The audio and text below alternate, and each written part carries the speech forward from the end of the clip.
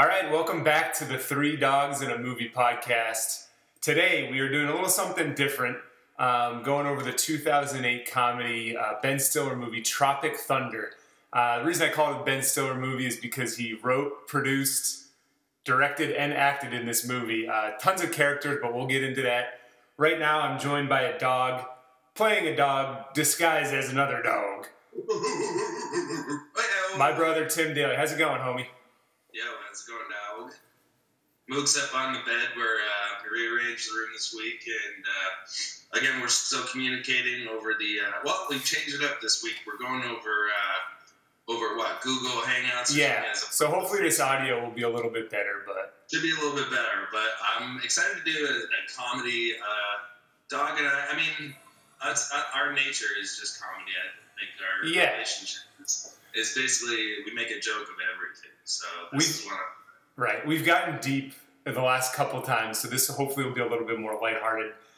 Even though when I was going through this movie, it was kind of funny. It's a movie within a movie again. Like somehow we're doing.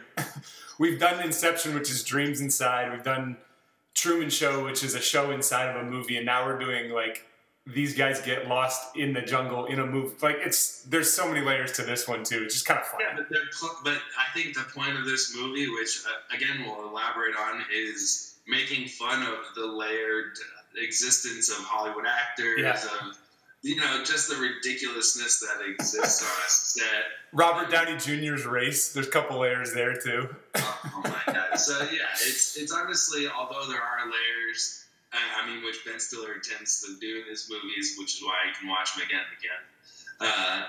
And that's actually a nod to Extras. I don't know if you've ever seen Ricky Gervais Extras. But he swung for the fences on this movie, and it's a huge production. Yeah. Not only is it a comedy, but it's an action movie too. Uh-huh. And I found this time around, I was honestly almost appreciating it more for an action movie than I was a comedy. Yeah, it's like almost like he almost plays like Rambo in this. But before we get into like the character development, let me just quickly go over the plot. Again, Tropic Thunder, directed by Ben Stiller, 2008 movie. The movie opens with the introduction to the five main characters, or actually four of the five main characters, kind of setting the base that these guys are all different, and by showing previews of recent movies that they've done. And so the five main actors are Ben Stiller as, and you're going to have to keep me honest.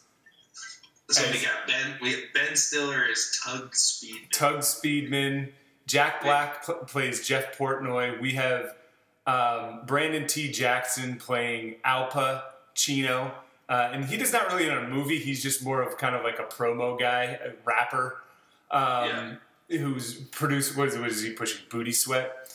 Yeah, I mean, during the time at 2008, there was all these energy drinks coming out, being put out by rappers and stuff. So he puts out "Bustin' Nut Bar" and some "Booty Sweat." Popping ass open is his tagline, but I think it's supposed to be like a Ludacris-esque. Yeah, I think Nelly. Yeah, right. Ludacris and Nelly were both doing energy drinks at the time, and then the other one is Robert Downey Jr., who is what's his character's name? It's Kirk Lazarus, and he's kind of the guy who is he's a 5-time Academy Award winner. He's the big star in this movie. That's basically trying to save Ben Stiller, Tug Speedman's career. All right, so after they introduce the main characters, they dive right into a scene that they're filming. It's kind of like a parody, or it's supposed to be a throwback to Vietnam movies, like you see, I don't know, Rambo 2, Good Morning Vietnam. There's just been so many over the years, and it's almost comical, like how similar it is to every single Vietnam movie you've seen. Well, sure, there's a particular soundtrack that goes along with every single one, like the same songs. They have to play. CCR, Cleveland's Career Revival. Like I think they played that in Forrest Gump too. Like it's just a cliche Vietnam movie. And we pick up in in the major scene, like the climax of the movie within this movie, where Ben Stiller is just getting lit up. Like everyone's trying to run back to the chopper, which is so funny in itself. So you're setting up the opening scene. Yeah, the opening scene. Ben Stiller. This, keep in mind, this is a fake movie that they're recording right now within Tropic Thunder. Everyone is, they're in a rainstorm of bullets, and everyone's trying to get back to the chopper. Ben Stiller takes what I counted to be about 35 shots to the back, and is still somehow alive. I think he might have gotten nicked by like a grenade too.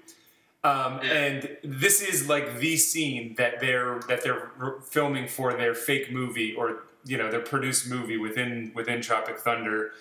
And everything that can go wrong just does. Ben Stiller just kind of freezes up. He can't really act. We get introduced to into Robert Downey Jr.'s character, who is just there's no other way to say it. He's just in this weird pigment changing blackface. He has his acting method is to completely take on his character.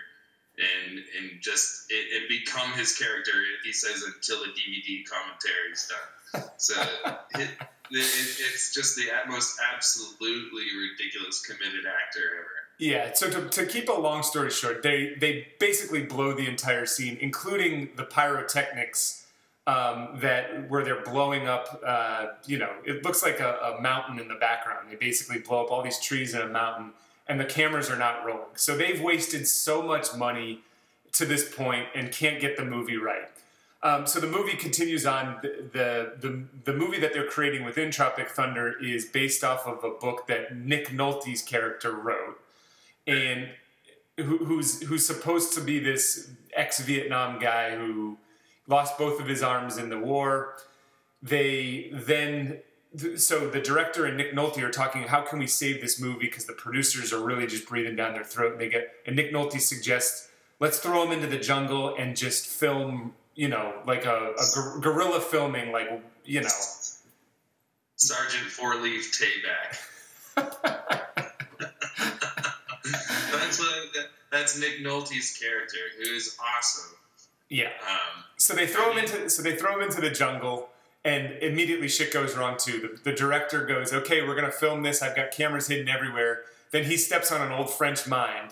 The 5 actors that are left behind, Ben Stiller, Brandon T. Jackson, Jerry Baruchel, Robert Downey Jr., and Jack Black, think, okay, we're in it now. They're not sure. They just watched the director literally blow up, and they go, was that a stunt? Like, is he testing us? And then from there, they continue to get lost in the jungle, and eventually Ben Stiller getting captured, and the 4 of them the whole movie's about them saving Ben Stiller from from the captors, who are these Vietnamese drug lords. So essentially, right, they put themselves, the director Steve Coogan, who's a great British comic actor, like it seems there's a lot of things that we're going to talk about coming up, but the cast, every single actor in it, every minor character has their own show, or it could star in everything. That's the star power of this cast. Literally all the minor roles are like, even Bill Hader. Yeah. Like he has his own show called Barry.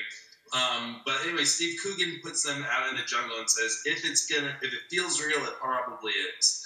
And there's like a heroin, there's a heroin manufacturing plant just around the corner. And somehow it ends up Coogan as director steps on a landmine, gets blown up. Ben Stiller is ridiculous. He's like, I know a prop head when I see him start putting it on top of his head, licking the real blood.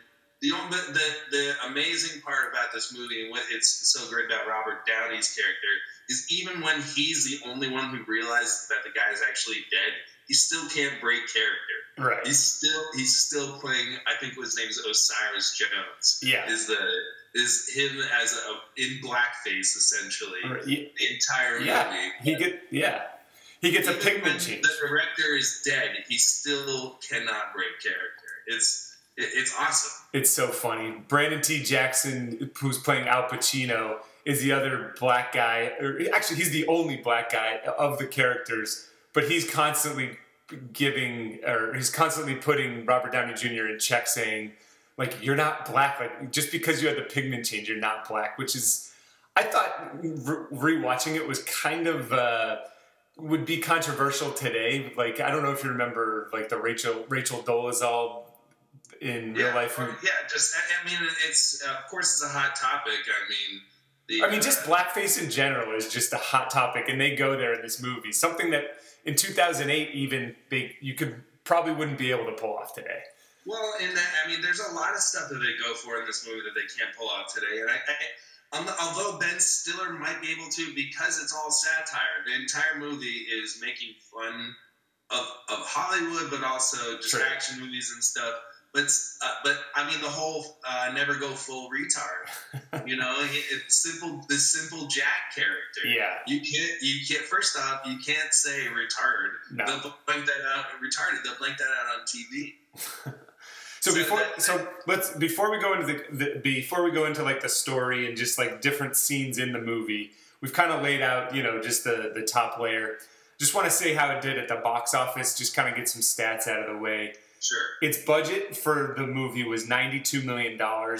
When it came out, it didn't do that great. Did not have a great opening weekend. It only grossed $110 million domestically, $195 million worldwide. So it wasn't a huge box office hit that I think that they were planning, especially with the star power that it had. All three of those guys, like the three main characters, Ben Stiller, Robert Downey Jr., and Jack Black, were all in their primes at the time when this movie came out. And, you know, you can say that they still are in the tail end of their primes right now. I think Black's doing a few money grabs at the moment. But so when it came out, it was kind of, when I saw those numbers, I was kind of shocked to see how you know, poorly it did relatively to its budget. A couple other things here. We always mention the Oscars for these movies. Shockingly, there was some Oscar recognition. So Robert Downey Jr. was selected for Best Supporting Actor. I think that's an awesome nod because he's so good. Rewatching it, he's, I think, by far the best character. Yeah, no, he definitely carries the movie. But when I saw that, like, so I only saw between the Oscars and the time that you know, this movie came out, I only saw it once, and I just thought that it was such a joke that he would be chosen. But as you watch this, as you keep rewatching it, it probably was the right call. Oh, I mean, so one of my topics that I want to talk about, absolutely, because it's a satirical movie, is who in real life would these people be? Yeah. So who is Tug Speedman? Who is Kirk Lazarus? Okay. Who is? So we've already said Al Pacino is like Ludacris or Nelly. Yeah. Nelly, someone like that. So who do you think Kirk Lazarus, off the bat, like the two main guys, Kirk Lazarus and Tug Speedman? Oh man. Like guys who like don't. So like the method acting where they completely commit to the character. That's one. I mean, so I think Lazarus. I think Robert Downey Jr.'s character is kind of poking fun at Daniel Day-Lewis. I feel like. Yeah, you have to take in mind the physical, transformation he undergoes, which is like a huge thing for like Christian Bale. Yeah, that's another good one. Yeah. You know. But how far would they go? Like, is how far? Like, blackface is obviously way too far for. I mean, even for 2008, it was outrageous. Yeah. I mean, that was kind of the point of it, which maybe is why it didn't do so great in box office. Like, it's a niche movie. Like, it really. You're right. Like, it's a niche movie. It's a niche movie with a huge budget. But no one really knew what it was when it came out. I didn't go see it in theaters. Laura and Dad did. Dad thought it was hilarious. Laura didn't get it. Mm-hmm.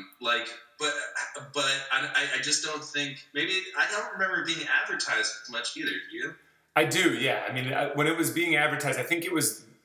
Let's see. I think it was during the Super Bowl. I want to say my senior year. You know how they always do like the big movie of college. I just remember being with Mike Livingston when I watched it, and I go, like, that just looks so stupid. And he's just like, dude, this is going to be a funny movie. And he was right. He ended up being right. Because it just looked like like you said, a satire. It almost looked like a big budget slapstick movie. Yeah. Well, I mean, Ben Stiller really named something he's done that isn't really funny. Like, he pretty much nails it every time. Yeah, this is true. So going back to the Oscars real quick, Doug. Robert Downey Jr. shockingly did not win the Oscar for Best Supporting Actor that year. Care to guess who did? I have no idea.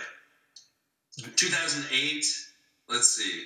I don't know. Go for it. It was in a Batman movie. I'll give you a hint. Best Supporting Actor? Yep. In a Batman movie, 2008. Shoot. I don't know. Oh my gosh, Heath Ledger. I needed to hold on. I'm glad I held on that extra second so you got it. I'm sure anyone who's listening was probably... Well, I was thinking it was Batman Begins because I was thinking I was in high school. Yeah. But 2008, by that time, I was probably in college. And yeah, I remember... So that was my freshman year in college, and what do you think? Of course, The Office touched on it. Who was the most popular Halloween character that year? The Joker, obviously. Exactly. So I remember that. I actually do remember that from college. So there you go. Boom, nailed it. I'm glad you got it. But can you believe that's one of the? It's arguably one of the best supporting roles of all time. In my opinion, if followed up by, I know this is a big jump, Tom Hardy in the Revenant. Yes. Yeah.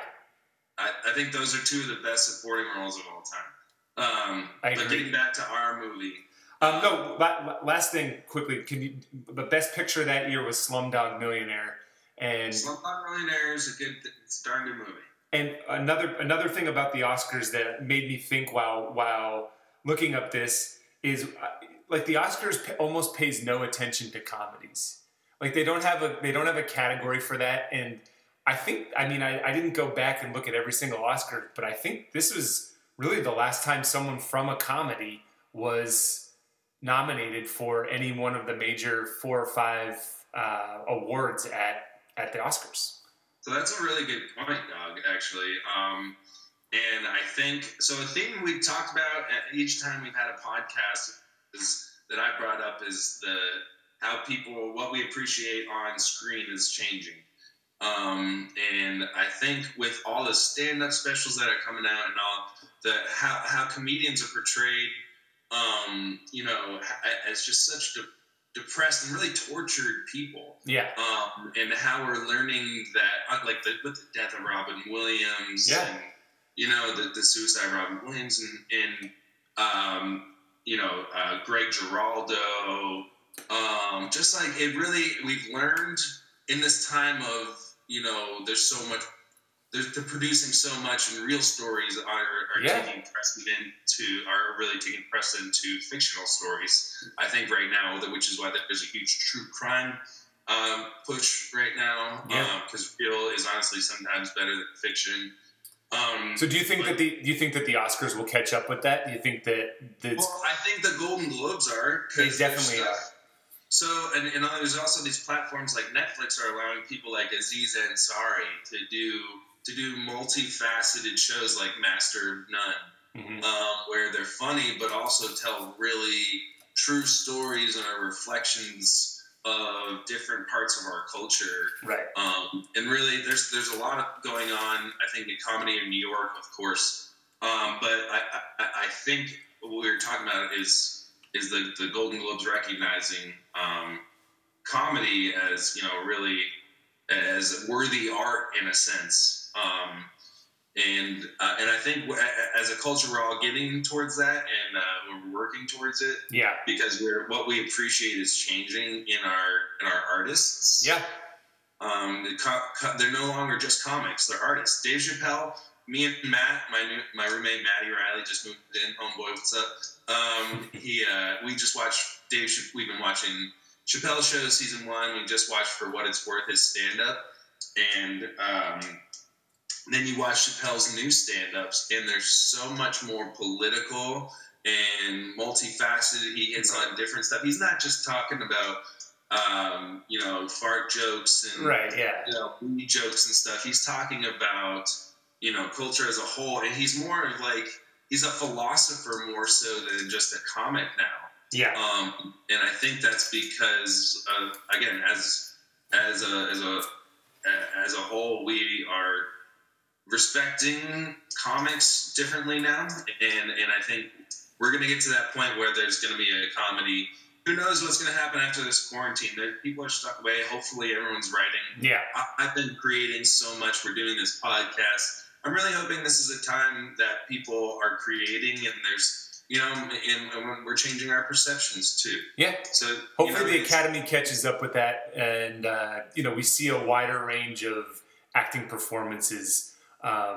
Certainly comedy, and then even they make fun of it at the end of the movie. But even like a documentary, maybe that could be up for Best Picture. You know what I mean? Sure. Like or hold a higher award, because when they show the Oscars, it just kind of skips over. They do like a list of here's who won earlier in the night when no one was friggin' here. So it's almost like you need a certain amount of production level, a certain you need to spend X amount of money or be that, like, so Parasite was just like this off the wall, but also like that's the Hollywood foreign press, so they're like trying to give a nod to foreign movies and stuff. Yeah. Anyways, there's like this criteria that they have that they're not looking at what is really valued right now amongst people like us who are, we're just the guy in the fourth row, mm-hmm. And a lot of the time we just want a good movie to watch, but also stories, especially with all the time we have, and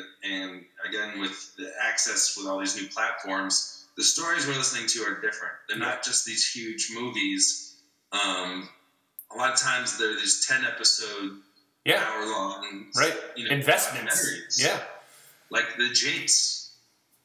All right. Well, we can get into those on a different day. Let's get back to Tropic Thunder.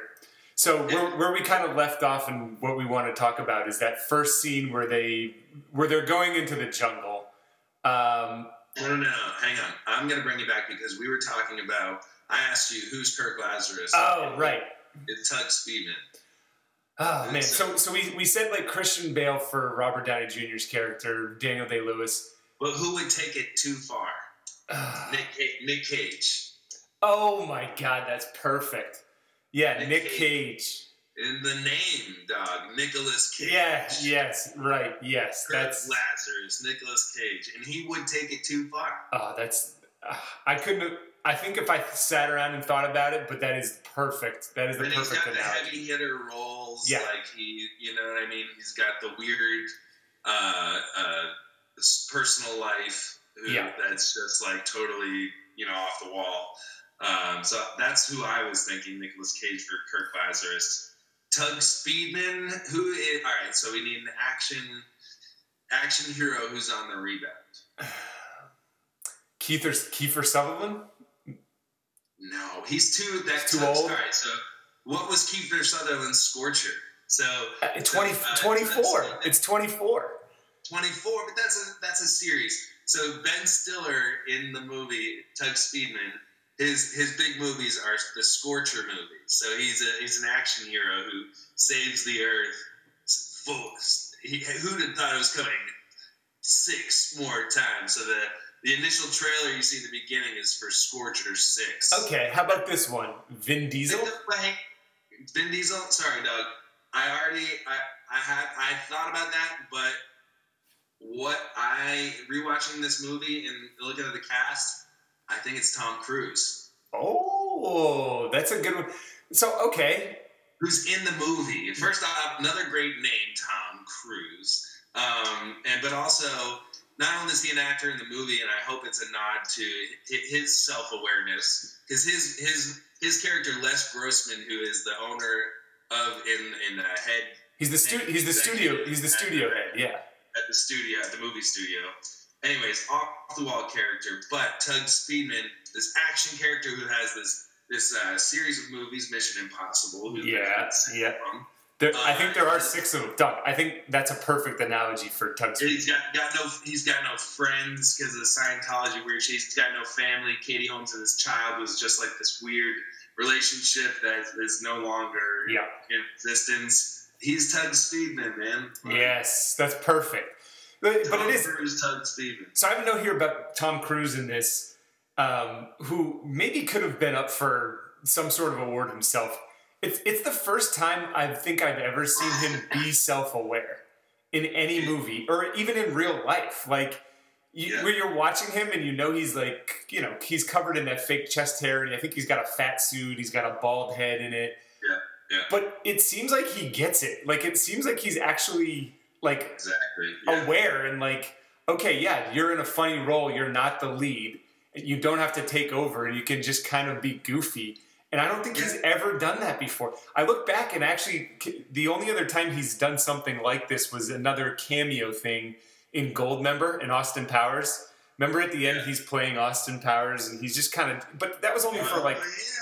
Yeah, good call, dog. But that's the only other comedy that I think he's ever been in. Nice. And the only time he's been seemingly human, or self-aware. Like, well, and I honestly hated that character. I think the dancing is obnoxious, and because of Tom Cruise's nature, where he's just like he's one of those actors where his personality comes through in every single role. He's a great actor. I don't dislike him like I do Joseph Gordon-Levitt. I won't go down that road, but leave him alone. But I was really annoyed by it initially. I thought he's so good this time around. He's so intense. And that self-awareness just came through because I was thinking, he really is that. Actually, I was also watching some of his stunts for Mission Impossible, like him doing his own stunts and really getting consumed into his Hollywood persona. Is this matched up so well? Come to think of it, is this the only movie we don't see him in like a full-out sprint? That is a good point. Let's see. Does he sprint? Does he sprint in Jerry Maguire? Yeah. There's some sprinting. I think he's trying to make a plane at the end or something like that to get back to Renee Zellweger. But yeah. That's funny. I saw a thing on Reddit this morning. The things that actors do, like Matt or Harrison Ford is always looking for his family. Needs to rescue his wife. Matt Damon needs to be rescued from somewhere foreign. What's his name? Brad Pitt's always eating something. Always. Yep. Yeah. But I think Tom Cruise is always sprinting. I think Travolta dances in every single one of his movies too. Like does some sort of like just a shimmy or some sort of dance. What about in Swordfish? I don't know about that.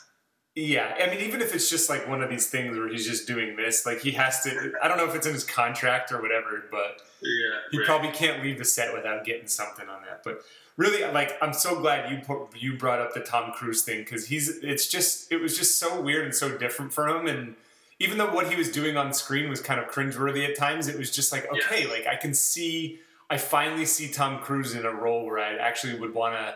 Maybe spend some time with him or like shoot the shit with him for a little bit. Like I think but also Doug, to his ego, I think he would only do it if it was this big budget Ben Stiller movie, or if it was, Austin Powers 3 was also a highly anticipated movie. That being funny. That's one of the only. That's a comedy sequel that actually held up and maintained. Oh, it's great. Interest. There was no Ace Ventura 3, if you know, right? If you know what I'm saying there. So respect to Mike Myers, Anyways, so going back to the actual movie itself, did you have a favorite scene or a favorite quote from the movie? Honestly, I love the trailers in the beginning. The way the movie opens, it doesn't show any. It doesn't. It's as if you're at the movie theater and they're showing previews. There's no preamble or anything. It doesn't say starring. It's just right into booty sweat, like the commercial. Yeah. and then it goes into Tom Cruise's trailer for Scorchers 6, which is so good. I'm not going to quote it all. It's just so good. But then followed up by possibly some of my favorite comedic work ever is Robert Downey Jr. and Tobey Maguire in Satan's Alley, which is the trailer that is for Kirk Lazarus's character in the beginning. And what it is it's a fake movie, and what it is it's two monks, Catholic monks out on an island in Ireland, and they're gay. but they have to hide their feelings, and it's just the two of them are absolutely hilarious. Like it's talking about like Kirk Lazarus, 5-time Academy Award winner Kirk Lazarus in 2006 Best Kiss MTV Award, Best Kiss Winner Award, Tobey Maguire. it just takes a quick dig at Tobey Maguire, which is awesome.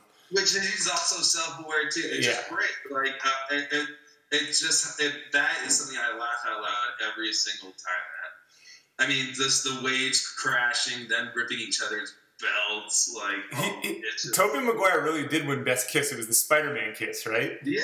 The infamous upside down. Right. Kirsten Dunst Tobey kiss, of course. Like it was so funny. Or not the kiss, but the trailer, the one. What was it called? Satan's Alley. Satan's Alley. Goes coming this fall, and then it fades out, and he goes, "I've been a bad boy." It's just so wrong, but it's a great setup for the movie because they're gonna we almost should have started the podcast with a warning. It's like we're gonna say things like retard, talk about blackface, and it's they hit on the taboo of being gay in the Catholic Church right off the bat so hard. I mean, when you saw it in the theater, did you realize what was going on right off the bat, or did you think that at first that those were like real previews? Or I didn't see it in the theater. I knew that they were real previews, so I didn't see it. I was aware going in. Yeah. My buddy Dylan McLean had showed it to me. He's a big movie buff, so he was excited. But yeah, so that's probably mine. What would you say your favorite scene is? I think when they first get lost and they're all fighting and like there's just so much chaos going on with like Jack Black is going through like drug withdrawals and he's just being sweaty, fat, funny Jack Black. Like I think that's funny. Then when Tug Speedman and Kirk Lazarus, so Stiller and Robert Downey Jr. are talking about going full retard. I think that's. I think that's probably like Tug Speedman is just a joke and everyone knows it but him. And Robert Downey Jr. I think is both kind of trying to make him be self-realized and at the same time poke fun at the fact that he did Simple Jack and he just went way over the top. Oh my God. That whole like 3 to 5 minute sequence where just all hell's breaking loose, and then that's when Robert Downey Jr. decides to give Ben Stiller acting advice. I mean, it's a little bit later on after that, but I mean, the fact if you listen to that dialogue, Robert Downey Jr. is shitting on him the entire time, and Ben Stiller just can't hear it. He's just like hearing what he wants to, and he goes when I was playing Jack, Simple Jack. He's like, sometimes I actually did feel retarded. Indeed, I was retarded. I rode the bus retarded. He's like, you're just a moron, an imbecile. Simple Jack. Fought in bathtubs. Another thing too is like Ben Stiller's just like leading them into the woods further and further away, and he goes, but hang on. But this is why. All right, so this is Kirk Lazarus telling him never to go full retard while in full blackface. Right, you're right. He's in full. That's the whole thing. Never go full retard. The dude's in blackface. Yeah, you went full. Like how much? Which is more offensive, going full retard or going full blackface? Right. I think full blackface. And he's giving him the advice so that's got to be my favorite part. Just right after that too, like as they're going deeper and deeper into the woods, like I think they're all just starting to doubt each other. And Ben Stiller turns around and goes, "Guys, we're supposed to be a unit." And then Robert Downey Jr. comes in and goes, "Suck my unit." He's just the fact that he's still in character, but he's communicating through this character is absolutely absurd. Like. That the fact that they're out in the woods and he's doing this in front of another black guy too, which is just so ballsy. Like something only like probably Nick Cage again would do. Yeah, true. Just could not take the temperature of culture at the time and just decide thinks that because he's like this great actor that he can just do whatever he wants. So also one of my favorite scenes. So the last trailer in the intro is Jack Black's character Jeff Portnoy, and the movie is Fatty's Fart 2, and it's essentially a play on Nutty Professor. Nutty Professor, totally. It's the Clumps meets, like it's a white version of the Clumps. Yeah. So and essentially the entire thing is just Jeff Portnoy plays every single character. Yeah. And it's just fart jokes galore. Oh my god. So who is Jeff Portnoy in real life? I mean, could it be like Chris Farley if he didn't die? I don't know. No, it's got so. I mean, is it? I mean, Eddie Murphy. Eddie Murphy. Yeah, I mean that for the Nutty Professor, it's Eddie Murphy, but yeah, but his character, so he's just this fat piece of all mixed up. They're like the opening scene, like, hey, recently arrested for like the E! True Hollywood Story comes on. They're like, he's arrested for heroin and glue. It's just like he's just completely out of his mind. I guess I mean the physical comedy brings, but who would he be? It'd be Jack Black. I mean, I think Eddie Murphy. I think that's who they're trying to make fun of. But like, as far as in real life, like a guy that would just do anything, guy who has a kind of a drug history. Parts are music. maybe. How about like an Andy Dick? Would that be someone? That's not bad. Like he's just completely just. He's at this one franchise that he absolutely needs. Yeah. And he's trying to expand that. I don't know. We'll come back to that. Who did you have other than Eddie Murphy? That's a tough one because Jack Black, when he plays a character, it's so him too because of his nature. He's just so rowdy. Right. He's so rowdy. He always plays himself in the movie, so it's hard. And he's always getting naked. He's always down to his skivvies. Like, he's very comfortable. Yeah. His character, when he's having withdrawals, that's some of the funniest shit too. He's just doing anything. He's like, I don't care what I do. I get down there. I'm going to do all the drugs. But I don't know who he would be. Him and Downey Jr. made me laugh the most in the movie. Probably, I mean, Jack Black could just like sit in my backyard and just do cartwheels, and I think it would be the funniest thing I've ever seen. His physical comedy is probably second to Farley as far as the funniest stuff I've seen. Physically. And actually Carrey's we talked on the last podcast. Jim Carrey's a physical comic who's just, I think, is hilarious too. But Jack Black, him just sweating and screaming, and I don't know. I'll never get sick of that. And then, all right, so you brought up something before the podcast, Phil and I, was discussed a little bit.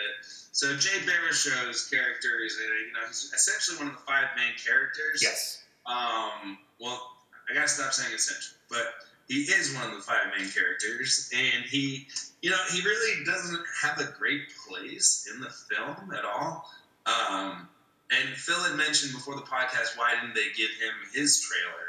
Or why isn't he in a movie? Which would have been funny. He could have, maybe they could have done something with him. But rewatching it, it's just him placed in that movie. I feel. Yeah, I mean this might be that's actually him. What about in 2008 at the time, Joseph Gordon-Levitt was kind of like that wiry kid who you've seen in things but never really put a face to the name. Could he be the comparison actor? Like, assuming, take us back to 2008. Could he be that? Instead of Kevin Sandusky, it could be like Joseph Gordon-Levitt. Or maybe like a Michael Cera, maybe? Could that be a good like Tom, and you can imagine like Tom Cruise just getting their name wrong all the time. Yes. Might be a good one. I think one thing that needs to be addressed in this movie, again, going back to the beginning, is the action sequences are so good. They are. I think that's the part of, beyond it being a comedy, I just enjoy seeing that we've just hooked up some new speakers they're big explosions. Yeah. There's exciting action scenes. There's just like classic. I mean, of course, they drop the classic. I'm a grandfather, motherfucker. Like just like the this stupid action lines. But a big person who actually plays it, who we haven't touched on, is Danny McBride. He's actually the cause of a lot. So Danny McBride is the pyrotechnic for both the movie, and he's just take out technic. He's just a pyro. Like he's got all these burn marks all over his face, and like he lost he was joking with Nick Nolte. Oh, you lost your hands, and then he shows him his hand. He's like, I lost a pinky, and he was just playing with some firecracker. No, he said I lost a pinky driving Miss Daisy for some Hollywood gig or something. Anyway, it wasn't anything special, but but the money that they spent in this comedy on just explosions, just to kind of poke fun of explosions, like it was the real deal. Like they went all out. I almost felt bad that they had to do that explosion out in Vietnam or Laos, wherever they were. So they actually, that's funny. They filmed this in Kauai. So in that opening scene where they've got the choppers going, this is kind of like a humble brag, but a couple of years ago we were out there for a wedding, Crystal and I, and we took that same chopper route right there. Really? And so when it's going through, I instantly went to the internet. I go, I've seen that, and that they filmed it in Kauai in Hawaii. What? That's sick. Yep. I guess it does look like Hawaii. Now that I think about it. But the action sequences are awesome. The fact that they never get hit with bullets is amazing. Yeah. Just makes no sense whatsoever. The fact that when they're saving Ben Stiller and they're using fake guns, they make reloading right. blanks. They're cocking back blanks. And even when they get them to submit, they leave the real guns on the ground and keep the fake guns in their hands. Oh my god! I was like sitting me and Maddie. I was thinking about poking holes in it, but I'm like, no, it's no poking holes. It's pointing out funny shit like that. It's just it was so stupid. It's supposed to be that way. The Danny McBride in it, he also can't help but just play himself. Mm-hmm. He's got his character with the mullet. He's his saying he basically just talks about boobs and big ass titties. Yeah. That's his character. He's just the macho a-hole. He knows one speed. Exactly. So continuing on with the action sequences, I mean, the opening scene, of course, is I think one of the best, just because it's the movie inside the movie. That's what we're actually seeing, but where they loop it together and kind of mirror it is in the final sequence. Yeah. When they're rescuing Ben Stiller, they're actually, and that was written in the script, they're supposed to rescue him from a POW camp, but they're actually rescuing him as actors. Finally, they're realizing that everything's real. Yeah. And they're going to rescue him from the heroin production plant. Right. So we can quickly recap this last scene. So they finally escape. They finally get Nick Nolte, Danny McBride, and Ben Stiller out of the Vietnamese drug den or kitchen or whatever you want to call it, colony. So they're, again, much like the opening scene, they have to now run to the chopper to be saved. So Exactly. Danny McBride rigs up this bomb on the bridge as they're getting chased so that they can blow it once they cross it. Again, all this timing doesn't really line up, but it make, like, in the movie, you know that it's not supposed to be making sense because it's just kind of a silly movie. Anyways, they're all running back. Ben Stiller thinks that he can go back and be one with the Vietnamese natives, realizes real damn quick that he can't. He's running across the bridge while everyone's in the chopper, getting stabbed by this little kid. He tosses the kid into the river. Then Nick Nolte sees this as a chance to become a real life hero, since he's been exposed as a fraud. Goes out, blows up the bridge, and you think that both him and Ben Stiller are now dead. Then you see Ben Stiller coming through the ravine, injured but not dead. Now Robert Downey Jr., who has now transitioned back into his true Australian self, comes and saves him, and it's almost like a reenactment of the opening scene. That scene itself, the transition. So everybody, like, in the scene, not only is it just like the action is just like the movie they were trying to make, but during this scene, within the actors, everybody's being stripped down to their core selves. Yes. So it's absolutely ridiculous. It's because they're all ridiculous people. Doug, I have the word ridiculous underlined twice right here in my notes. It is so ridiculous. And to add to that, you know, all the Vietnamese people are just shooting at them. No one's hitting. And then they go now as they're going back to the chopper. The king drug lord, who's a 12-year-old boy, has a missile launcher aimed at the helicopter that they're trying to get away from. Then all of a sudden, Matthew McConaughey, we haven't even talked about his character, Pecker comes out of nowhere, who this entire time has been trying to get Ben Stiller a TiVo, throws a TiVo that blocks a missile, throws a TiVo up in the air. Which the first time I saw it, I thought it was just a coincidence, but no, he actually like chucks it and tries to get it in the way. Oh, absolutely. Yeah, absolutely. And then he's the TiVo. Yeah, he's one of the hardest working agents in Hollywood. So the TiVo ends up saving Ben Stiller and the entire crew's life as they're trying to get away. And then he scurries off into the woods, and we're like, okay, yeah, that's fine too. Like, you're just supposed to just suspend everything so that this ridiculous movie can end. Pans out from Ben Stiller's face as he's in the chopper, and then you cut to next scene, and he's winning the Oscar for the performance of the documentary of the movie that they were supposed to make. Yeah, Robert Downey gives it to him. Kirk Lazarus. Well, I think the scene that we're missing out on is the rescue of Ben Stiller. Is when Kirk Lazarus is the two actors who are completely lost in themselves as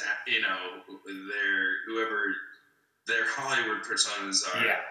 Just kind of break each other down and go through this process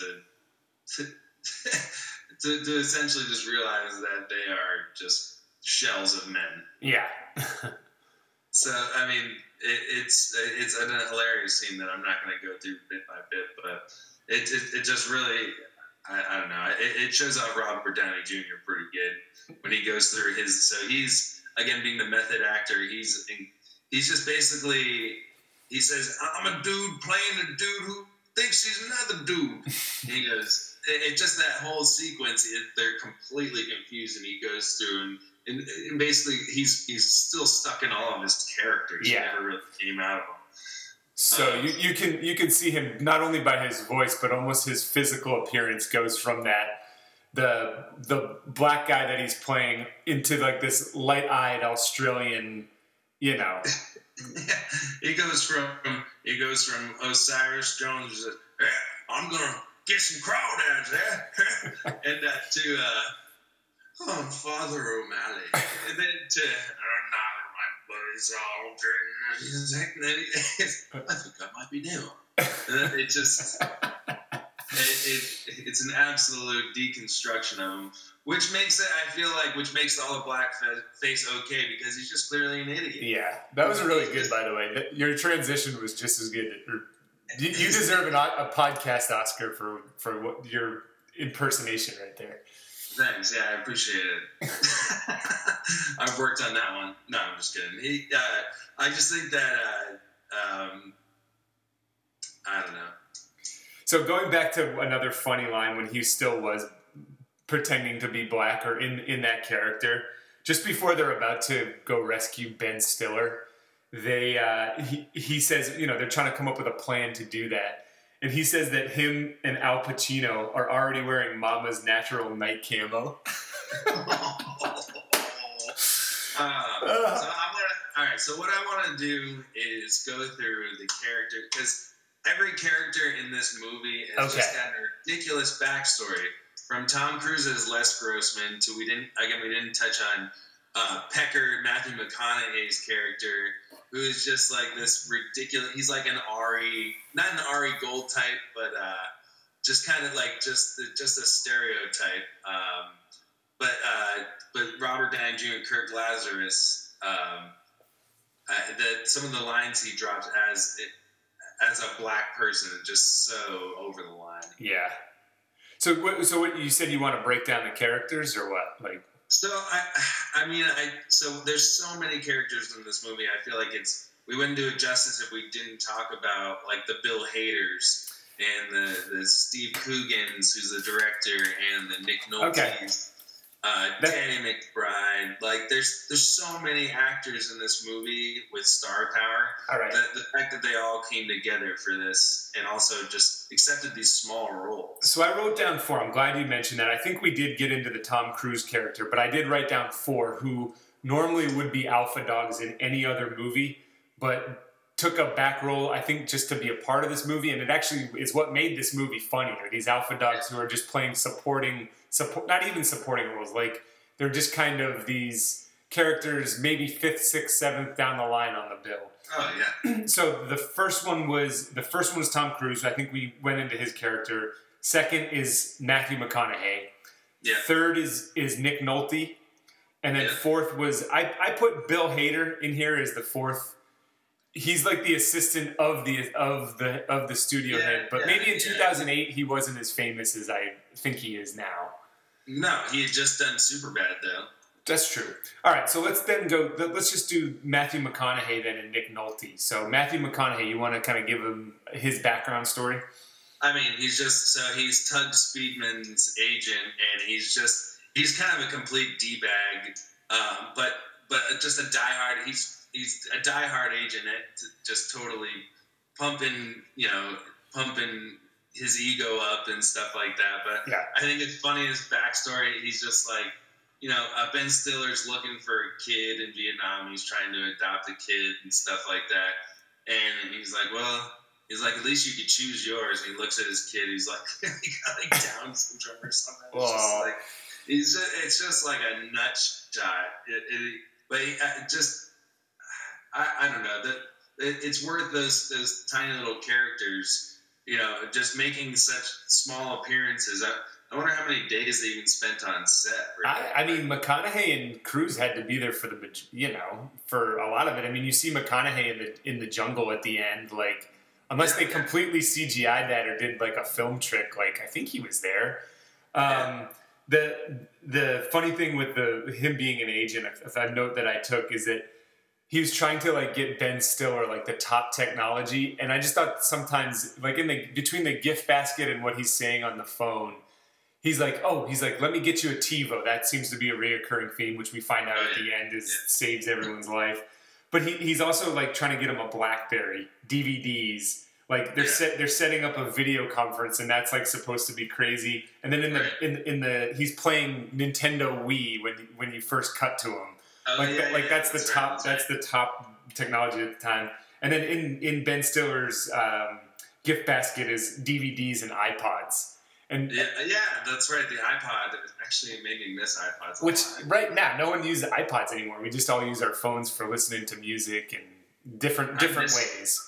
I miss that. I want Phil for my birthday, and probably my 23rd birthday or something, got me an old style iPod. Yeah.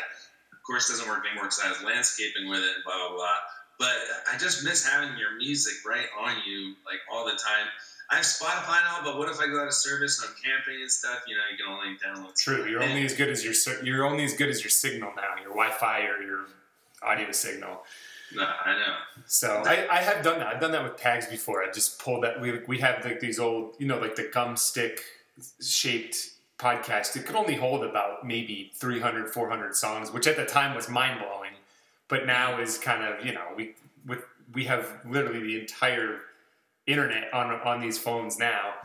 But yeah, we always pulled out like old tracks. We would keep like our favorite, electric music or whatever, and of course share it. Mine still works actually, so it's upstairs anyway. Anyways, getting away from that, Matthew McConaughey, he has a choice to make at the end of the movie whether to let Ben Stiller just rot in the Vietnamese jungle, or he can go save him and continue to make money. And I think at the end he's like looking between like a G5 plane and then a simple jack DVD. He's just trying to figure out which is more important to him. I thought that was pretty funny. Oh yeah, that character again is totally believable. That's another thing. All these heavy hitters took on these roles pretty, not seriously, but they took them on well. Like Bill Hader's that little bitch. Steve Coogan is totally believable as like the eccentric director. He's out of his element director. Yeah. And when Tom Cruise has that dude, the key grip, hit him in the face, that is such a graphic punch in the face. Like, that's pretty darn good. He hits him hard. Yeah. Yeah, he hits him really hard. All right. And So you mentioned Nick Nolte as well. Mm-hmm. Nick Nolte, who's, he's got the perfect voice, and he's another one of those actors that's kind of self-aware a little bit.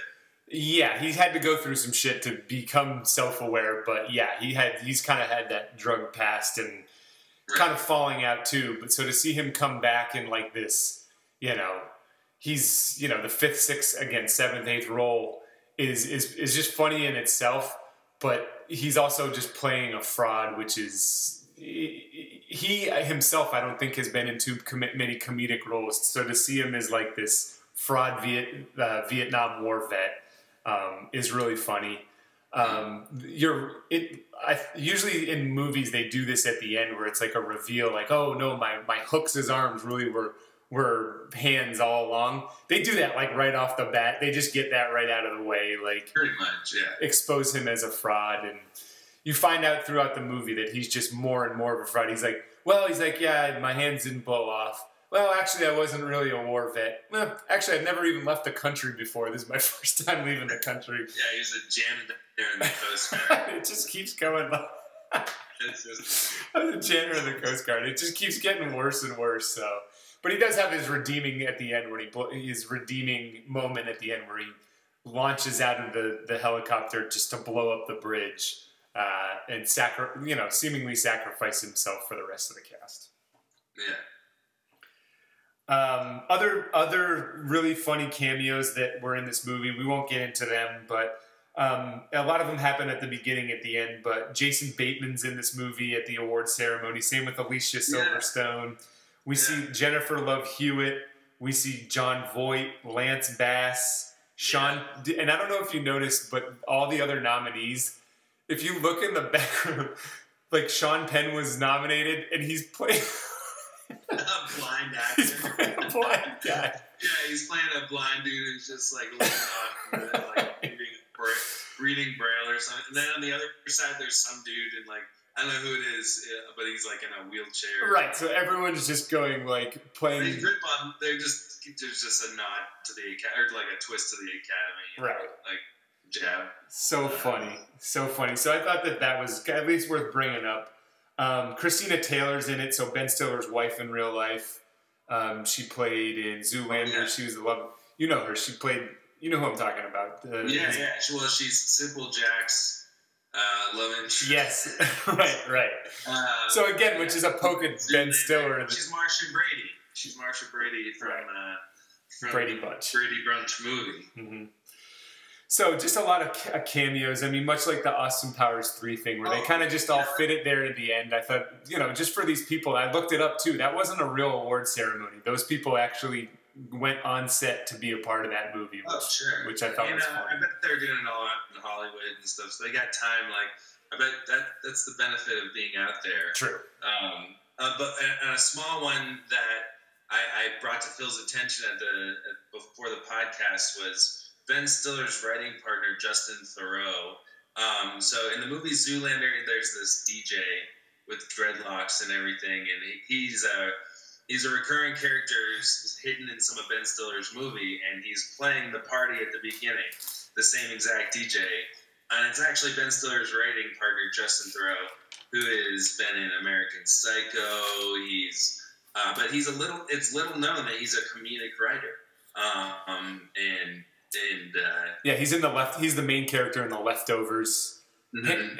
Handsome guy, but he's got this comedic upbringing that clearly he wants to get out through all these, Zoolander in this movie. So but it's interesting how he doesn't cast himself, though. Maybe he has that awareness that he's just like, yeah, maybe I'm just not that, he just can't play those roles. So he's just the DJ in a small snippet. Like, yeah. It's those little things, too, about that movie that you can rewatch and find little things. And again, you said you had to slow down put on the captions for Robert Downey Jr. Yeah, that's how I found that Mama's, what was it, Mama's night camo or something like that. Like, yeah. I'm like, what did he just say there? And then I rewinded it and put the closed captions on, because a lot of this stuff, like, he's just going so over the top that, you know, it's almost like you're not supposed to hear what he's saying, but then the closed captions, like, bring some of the lines he has to life. Next time I do it, I'm going to do closed captions from the top so I can see what I missed. God. I think also one of my favorite scenes in the opening scene when it's the actual movie Tropic Thunder, or not the movie within the movie, and he's going to save Four Leaf, and he runs from the chopper to go save him, and it's just like the worst. Like, his legs are like flailing. He's shooting above everyone's head. Yeah, and he leaves the chopper for the. Jay Baruchel's character's stomach is ripped open. He's holding his own stomach. What is this? And he's the medic trying to put himself back together, right? Yeah, exactly. Like the stereotypes from the Vietnam movies are so funny. So Baruchel's character's name is Brooklyn, of course. Like Brooklyn, and then there's like and Jack Black's is like fancy. It's like, we need some bumble now. Like he's supposed to be the guy from the A-Teamer. Jack Black is supposed to be like that guy from the A-Teamer with the cigar. Yeah, or the redheaded dude from Band of Brothers. Not the main character. He's also in Walking Dead and the Captain America movie. Anyway, he's just like the stereotypical, just like war guy. But anyways, Robert Downey. Kirk Lazarus running out to save him. He goes, "Cover me, you limp dick fuckers!" He runs out. His legs are flailing, shooting above everyone's head. Meanwhile, Ben Stiller's still getting shot and flailing about. The scene is just when it's replicated at the end too, and Kirk has been brought down to his Australian self. All the guys are escaping, and he's going to rescue Tug again. He looks into the chopper. He goes, "Cover me!" And all the guys look. They got no guns. They're just like, "What?" Like they're almost like they're still in the movie. Yeah.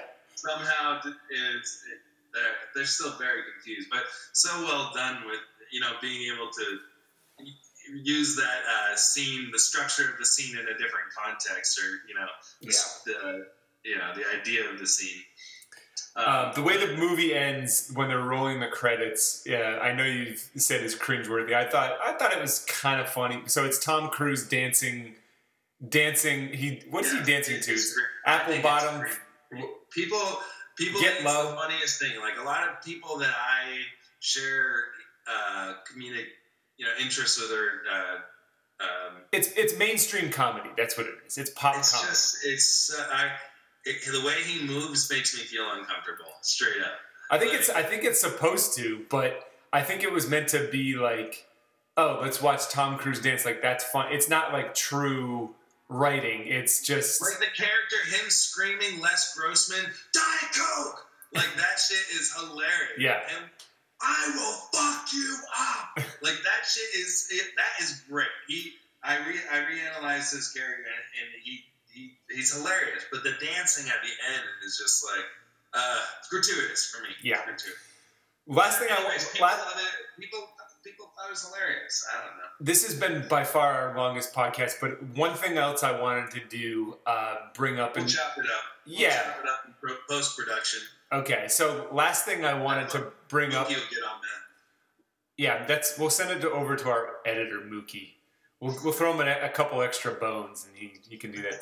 But the last thing I wanted to do was to go over quickly Ben Stiller, him as an actor. So much like Jim Carrey, and I never would put these two in the same sentence other than that they were both in Anchorman at one point, or Anchorman 2. His character, he in movies, Ben Stiller's characters in movies, he's either one role or the other. He either plays like this jacked, dumb guy, right? So like I'm talking about when he was in Heavyweights, Dodgeball, this movie here. There's been a couple other ones where he's just like, the really Polly, Walter Mitty.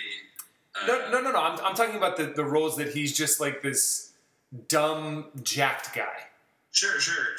But then the opposite. And then the opposite is he's like this really timid, shy guy who's stressed out and about to explode, but he's like really thin and frail. Yeah, so even the one with him and Drew Barrymore, it was called Duplex. Like he's all stressed out and or along Meet the Parents. Meet the Parents is a perfect example. Yeah. No, that's a good point too. He does have those two archetypes where in one his character in Dodgeball. I can't remember his name. But Bateman plays a small role in that too. That's why Ben Stiller has that star grab. Yeah, he does. He could be like, "Yo, Chuck Norris, here, pop in here for a second." Well, they do. They scratch each other's backs because Bateman's, love child was the Arrested Development, and Ben Stiller's in that for a little bit as the magician. So, Tony Wonder. Tony Wonder. Tony Wonder's a great character. Oh man. There's definitely has to be some sort of connection where they do, cameo favors for each other. But just to get into Ben Stiller, it's just he has, other than those two roles, and I didn't really scroll through his IMDb, like the dumb athletic fit guy, and then the stressed out, timid guy. Yeah, the two archetypes. What do you think about those roles, and which one do you like better? Well, I guess I'd go with the movie. I like ridiculousness. I like stupidity, and when it's done really well, and absurdity. That's why I love Downey Jr. Mookie, stop that. He's chewing on my thing. But would you say Meet the Parents is funnier than Tropic Thunder, though? No. I think Tropic Thunder is funnier, and it's bigger. Like, they just swung for the fences on Tropic Thunder. Like, literally, like we said, it's an action movie. It's a big comedy. There's star power. Like, Meet the Parents is funny and it's clever, but again, the dodgeball character. I just love ridiculousness. I like stupidity, and Ben Stiller he does caricatures well. Yeah. See, I think that the writing in those movies where he's like Along Came Polly, the Fockers. I think that the writing in that is better. But what actually makes me laugh more is when he plays the Globo Gym dodgeball guy, the senior citizen worker in Happy Gilmore, where he plays the guy who's like the. Oh my God, his cameos, right? He's got some great cameos. He scratches other backs too. And I think in Heavyweights that might be his funniest role of all time, where he plays the. Oh my God, Tony Perkis. How do you remember this stuff? Oh my Tony God. Perkis. Tony loves you. Oh my God, dude! That's a great role, and he also plays his father in that, who is like his same role in Starsky and Hutch when he's acting. He's like, "Go on, do it." He's like in Heavyweights. Yeah, he plays his dad as well. He's like, "Oh, I'm sorry, my son is." Yeah, he's more kind of like the old Jewish guy, kind of. Yeah, exactly. Yeah. I mean, he grew up. His dad. Jerry Stiller, he grew up, probably close to the sets of Seinfeld. And all right, so we're talking about Ben Stiller as an actor here, and Doug, I know we're going on, but let's chop it up later. Yeah, we will. Yeah. So Ben Stiller is an actor here. He talking about scratching people's backs and extending the olive branch, and so he probably was extended it from his dad and the Seinfeld guys and all that.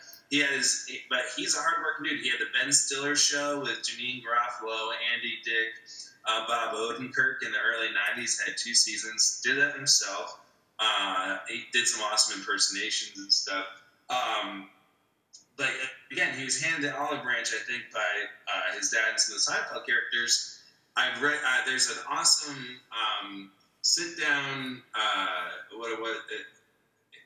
it took place in Martha's Vineyard. It was a big theater where there was a roundtable discussion.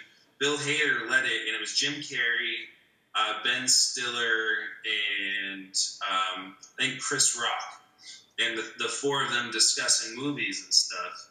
And Ben Stiller and Bill Hader discussed how Ben Stiller found Bill Hader in high school when he was doing high school theater, went and met him. They went and saw a movie together and discussed film and stuff like that. What's that on? Is that on Netflix? I want to check that out. It may be. There's a couple of roundtable discussions. Bill Hader leads one, and I can't remember who leads the other. But yeah, I think Jim Carrey's in both. And Jim Carrey, so it's interesting to watch. Ben Stiller's quiet and reserved and things. You know, Jim Carrey is on stage, just in the middle, in everyone's stage space, just like reaching so physical. He like can't contain himself. It's amazing. I love that.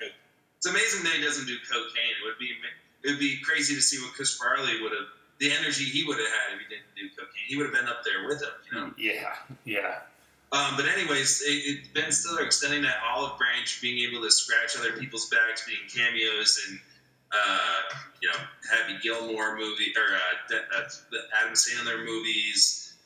He was in Anchorman. He was the Spanish newscast. Like, I think he's so successful and can do movies like this because he's so hardworking, but also he's befriended the right people and gotten in the right places.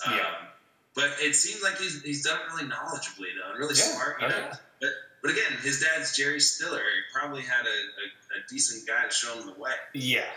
He definitely, the talent that he has isn't, even though he plays these goofy characters all the time or like seemingly the same, his talent is in his writing and in his delivery. And I'm sure, he both acted and directed in this movie. So, I mean, that can't be easy either. Like, he's doing a cut. It's just so weird. Like, he's doing a cut and just think about like the fake movie that he had to actually direct. Like if you go back and watch that, I mean, as goofy as it is, like there's actual movie things going. They do the flybys, they do the explosions, they do, they're doing the fake bullets. Like when he's taking the bullets when he's running away, that actually kind of looks real, like. Well, how is he? And he has to have great communication with the cameraman and like the people to be able to get the right shots and. Oh, one of my favorite parts of that scene is the Maddie called it the Blood Diamond music.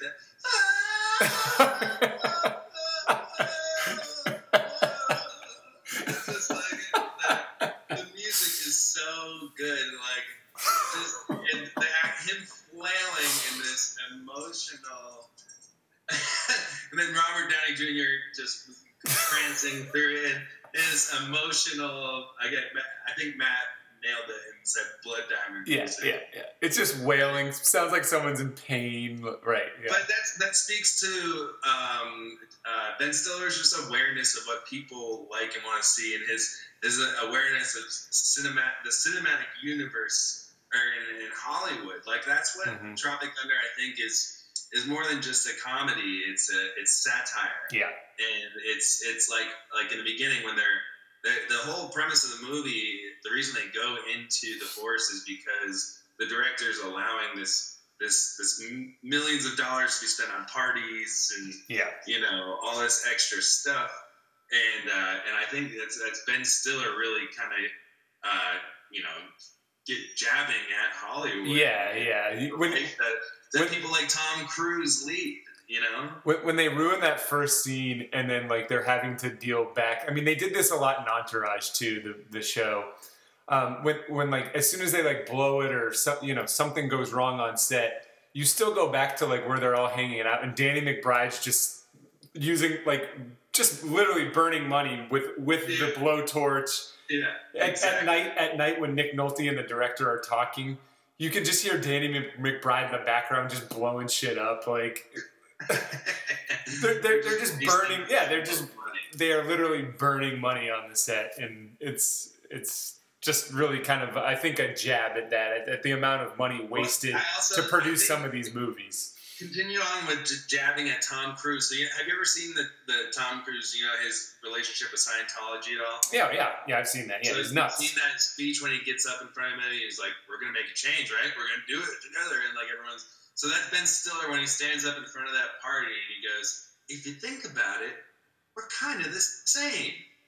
He's like, "If you think about it, we're kind of the same." He's like, "That's from a children's book that I wrote He's just like, it's kind of mocking Ben. It's kind of mocking Tom Cruise and that style of actor. And that they think they're so holier than thou and important and have these insights. Like Kirk Lazarus, him and Tug Speed, they think they're so holier than thou because they have these insights to. He's like Kirk Lazarus when they're doing the E Hollywood True Story. And he goes, my tools are the tools that trigger emotion. You know, they just think they're so important. Yeah. The Tug Speedman and Tom Cruise comparison is just perfect, and I almost wonder if Tom Cruise was aware, like coming onto this. That's what I mean, and for him to be so over the top in this, I feel like he was totally on board with what you know what. How many Mission was making fun of? How many Mission Impossibles do you think he had done by 2007? Probably 3. Well, I would say I think that's probably when Ghost Protocol, Ghost Recon, or something like that. Yeah, Ghost Protocol. I think it's what which was probably the best one with Philip Seymour Hoffman. No, that was Mission Impossible 3. Was Philip Seymour Hoffman? Are you sure? Yeah. Well, that's not Ghost Protocol? No, Ghost Protocol is when Jeremy Renner shows up. I think. Yeah, I can't say I've kept up with those. I mean, I love the 3 and that. Vin Diesel is a good one too. I just don't think he would go. The Fast franchise has kept him pretty solid. Okay, but now he's trying to do movies by himself. I think there's one that came out this year, and it just was garbage. Like, and he did XXX3 or something like that. Who did? And it's Vin Diesel. Vin Diesel, yeah. Yeah, and I don't know. He could be a good one too to be Tug Speedman. Vin Diesel. Yeah. I mean, like you said, the Fast and Furious are still printing money. Doug, just Mission Impossible 3 was made in 2006, so he had just made that. And then the Ghost Protocol wasn't until 2011. Really? So 3 was with Philip Seymour Hoffman, and a great movie. I think the best Mission Impossible. By far. I mean, it was just dark. Like important people die. I was still fooled by every time that there was like a mask reveal. I was still fooled by it when I watched, even though they had already done two. They'd used that movie trick twice already. I'm surprised that with all the star power that Tropic Thunder brought in, like he totally could have got Simon Pegg or Ving Rhames, or Simon. Yeah. You know who Simon Pegg is? Yeah. The guys from Mission Impossible. Yeah. It's like I feel like they could have kept going, but they got A-list celebrities for almost every single role. Yeah. I mean, except for, honestly, Jay Baruchel. Hi, I'm Jay Baruchel, and I'm just going to talk about I don't see where he fits in the movie, but anyways. But everybody else is essentially an A-list actor. Yeah, they were giving him his start. They were giving him, like, Jay Baruchel, like, he's kind of, him and McBride kind of roll in the same crew now. Danny McBride. Right. That's a good point. And Bill Hader, too. And Hader, right, yeah. So it was just kind of those... It's an extension of the Olive Branch. It was it was A-list celebrities in McConaughey and Cruise coming together with, like, the Stiller crew, coming together with, like, those guys who, at the time, like, the Rogen, Danny McBride... I think game respects game. As I said, Stiller to Bill Hader... All hard workers. Bill Hader is a head writer, one of the main writers for SNL for a long time. Yep. South Park. Yeah. He writes for South Park, which is a little known fact, I feel like. Then Barry. Have you seen the show Barry on HBO? I just saw the first season, which was good. With Henry Winkler. Yeah. Like it's very good. Anyways, but now Jay Baruchel is doing his own films. He's done She's Out of My League, The Goon. I mean, She's Out of My League was a long time ago. But yeah. What's that? She's Out of My League was a long time ago. Probably right around the same time as Tropic Thunder. Let me check. I'll verify that. But yeah. I would imagine She's Out of My League was 2009. That's my guess. All right, I'm looking it up. 2007 or 2009. On either side of it. 2010. You were close. 2010. No.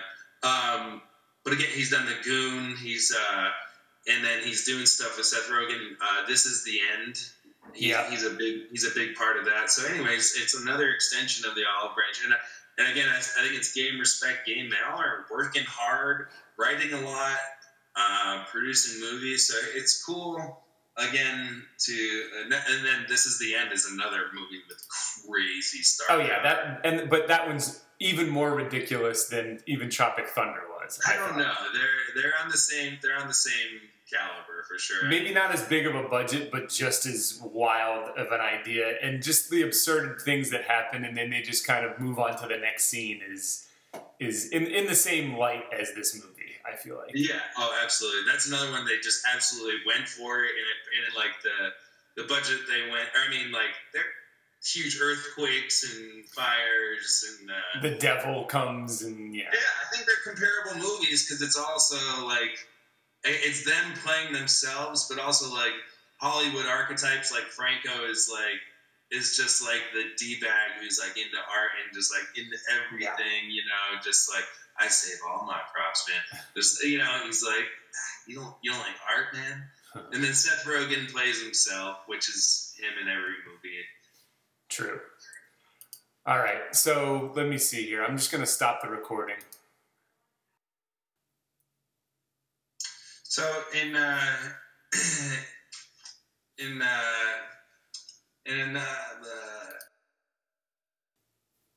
So we're gonna do something a little different here at the end. I had an idea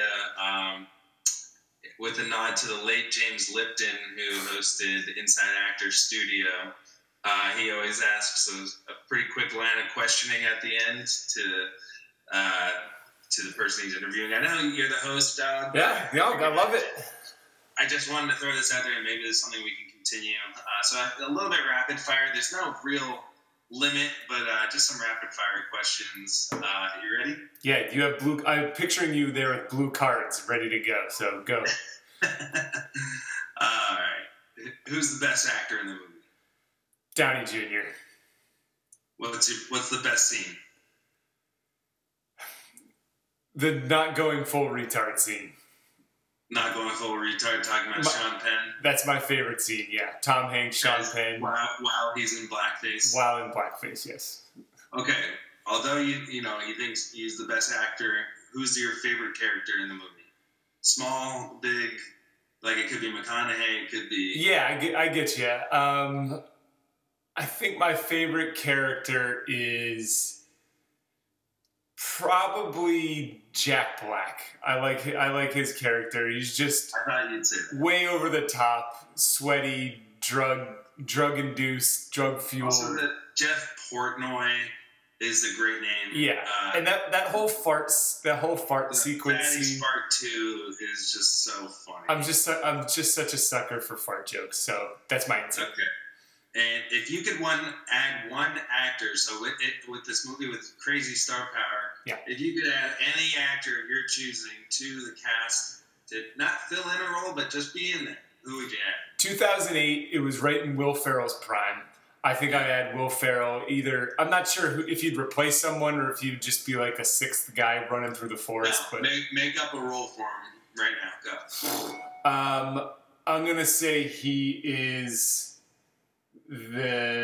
He's one of the six guys running through the jungle, and he's just doing like ridiculously borderline gay stuff and not wearing clothes the entire time. Yeah, totally. Like believing Jack Black is like, not really withdrawing from drugs because he doesn't really admit it till the end. Yeah, like he's totally on board with like Jack Black just being sick or something. So putting me on the spot, that's my response. That's pretty good. Okay, your favorite quote. I gotta go back to the Mama's when Downey Jr. says that he's gonna sneak up on people using Mama's natural night vision or something like that. I'm getting the quote wrong, but hold on, I have it here. He goes, where is it? I know this isn't quick, but he goes, Alpa and I already wearing Mama's natural night camo. That's what it's just too good. It's so wrong. It's so wrong, but it's so funny. Alpha goes, watch yourself. He goes, and then when I'm having the discussion, he goes, I just think you're confused. He goes, I am confused. All right. If you could be any role in that movie, which one would you be? McConaughey. McConaughey's Which one? Go ahead. Which role? I mean, he's just sitting there, seemingly getting rich off of other people's work with all of the top. I feel like he has the best role, and he's at the end of the day, he's loyal. So I like that about him too. Who am I in the movie? Oh man, who are you? Oh, I'm gonna give you the Downey Jr. You're Robert Downey Jr. You go blackface. Not just because I think you do something like that, but your Downey Jr. impressions have just been so good. And you on film, I feel like you'd steal the show. I do. It's possible that in a past life I was a black person. Anyways, all right, back to that. All right, that's a good answer. Now, could this movie be made today? With the same actors? Exactly how it is. Could it come out today with the social culture, the social environment that we live in, and how sensitive it is? I think there would be a lot more controversy. I think it could, and I think it would do better at the box office, at least in the theaters. But I don't think it would be as much of a classic. But yes, I do think it could come out today. It would just receive a lot more flack. And I agree. I think it would do a lot better in the box office. And maybe Downey Jr. would be, maybe we'd get that nod if he wasn't going up against fucking Heath Ledger as... That's just unfair. It was, So you answered my next question. If it were released today, okay, and it wasn't exactly how it is, how would it be different? If they had all the knowledge they had now, like, it had to be a little bit different. How would it be different? I think that, well, for one, all the technology as far as, that you see in the movies with like Blackberries, that those would be iPhones. It holds up pretty good. So I think just like more there would be a nod to like Twitter. There'd be a nod to like social media. As they going through the jungle, there'd be more selfies, stuff like that. But other than that, I think the basis of the story would still... They took their phones, But anyways, there'd be a different technology. Yeah, nods to like Uber, stuff that we have today. Yeah. Do you think they'd still do blackface? I think so, yeah. I think they'd still do blackface, yeah. Yeah, okay, all right. Where does this rank amongst... All right, so not movies of all time. Comedic movies, where does this rank for you? So it's not that high. I'd probably put it in my top 30. So top 30? Yeah, just because I can't think of all the other above, I'll call it 28. Yeah, I mean, it might be my top 25 or so, just because of what it went for, and just they really just swung for the fences, and I appreciate that attempt. But also just the satirical natures. I love poking fun at the nature of things, and you're right, and you're right. I would, I probably would be the Downey character. Yeah. So yeah, I guess final question. I guess that was my what was it ranked? I guess that's all I got. All right. That's my first attempt at a list of quick questions. Well, that went a lot quicker. I thought we had like 3 more questions, but those were good. That was like 10 I had laid out. I guess that's what I got. That's about perfect. All right. Well, I think that's probably a good spot to end it. Thanks everyone for listening. If you haven't seen Tropic Thunder recently, go back, look for the small subtleties that you haven't before. Enjoy all the performances that are just way over the top. And thanks for listening to 3 Dogs in a Movie podcast. Take it easy, everyone. Stay safe. Drink booty sweat. Drink booty sweat. All right, dog. Peace out. See ya. Peace out. See ya. I guess Jack Black needs to gotta do some of the heroin one. All right. We're going to try another something different here. I couldn't let the podcast end without, going through a few of these impressions that Dog has been showing me before the podcast. Dog, you ready? I'm going to just cue it right up to you. Why don't you give us a simple Jack impression? You make me happy. I'm going to have trouble going through all these without laughing. McConaughey always makes him say it on the phone. Say it for me, buddy. You make me happy. We got a bonus McConaughey impression in there, too. All right, let's roll right into the Robert Downey Jr. No TiVo? That's McConaughey. All right. Robert Downey Jr. as he's, in any role that you want him to be in. Well, before the war, I was a Cicerone. I guess I could muster up collard greens and some crawled eggs at the river there. I get something going there. Oh my God, that's too good. And then Brandon T. Jackson comes right in and just calls him out. Uncle Sam, what for we talk? Well, home empty-handed. Nah, wasn't that good. Yeah.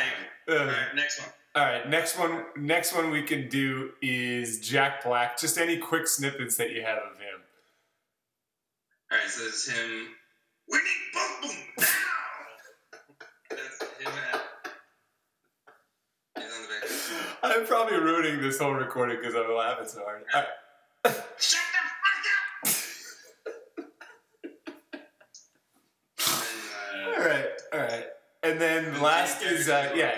There's, what it all came down to is it wasn't very high pixelated or high def resolution. What it came down to is what porn actually favored. The form porn actually favored became that took precedent. You talking to me? Oh, that's too good. Guys, we're going the wrong way. Oh man, four great. Actually, we got a bonus one with McConaughey, so 5 great impressions, Dog. I gotta wipe the tears. Nah, that's not good. I gotta wipe the tears out of my eyes before we go to our next segment here, but hopefully we can insert like a booty sweat ad in right between this and our next segment. Everyone, hang tight. Thank you, homie. I love the pussy. I love the pussy. I love the pussy. Hell yeah, when I'm pussy enough. They're cleaning a gun with no bullets in. I'm just a boy playing with his dick when he's nervous. You know that? Do you know that line? Yeah, I just recorded that.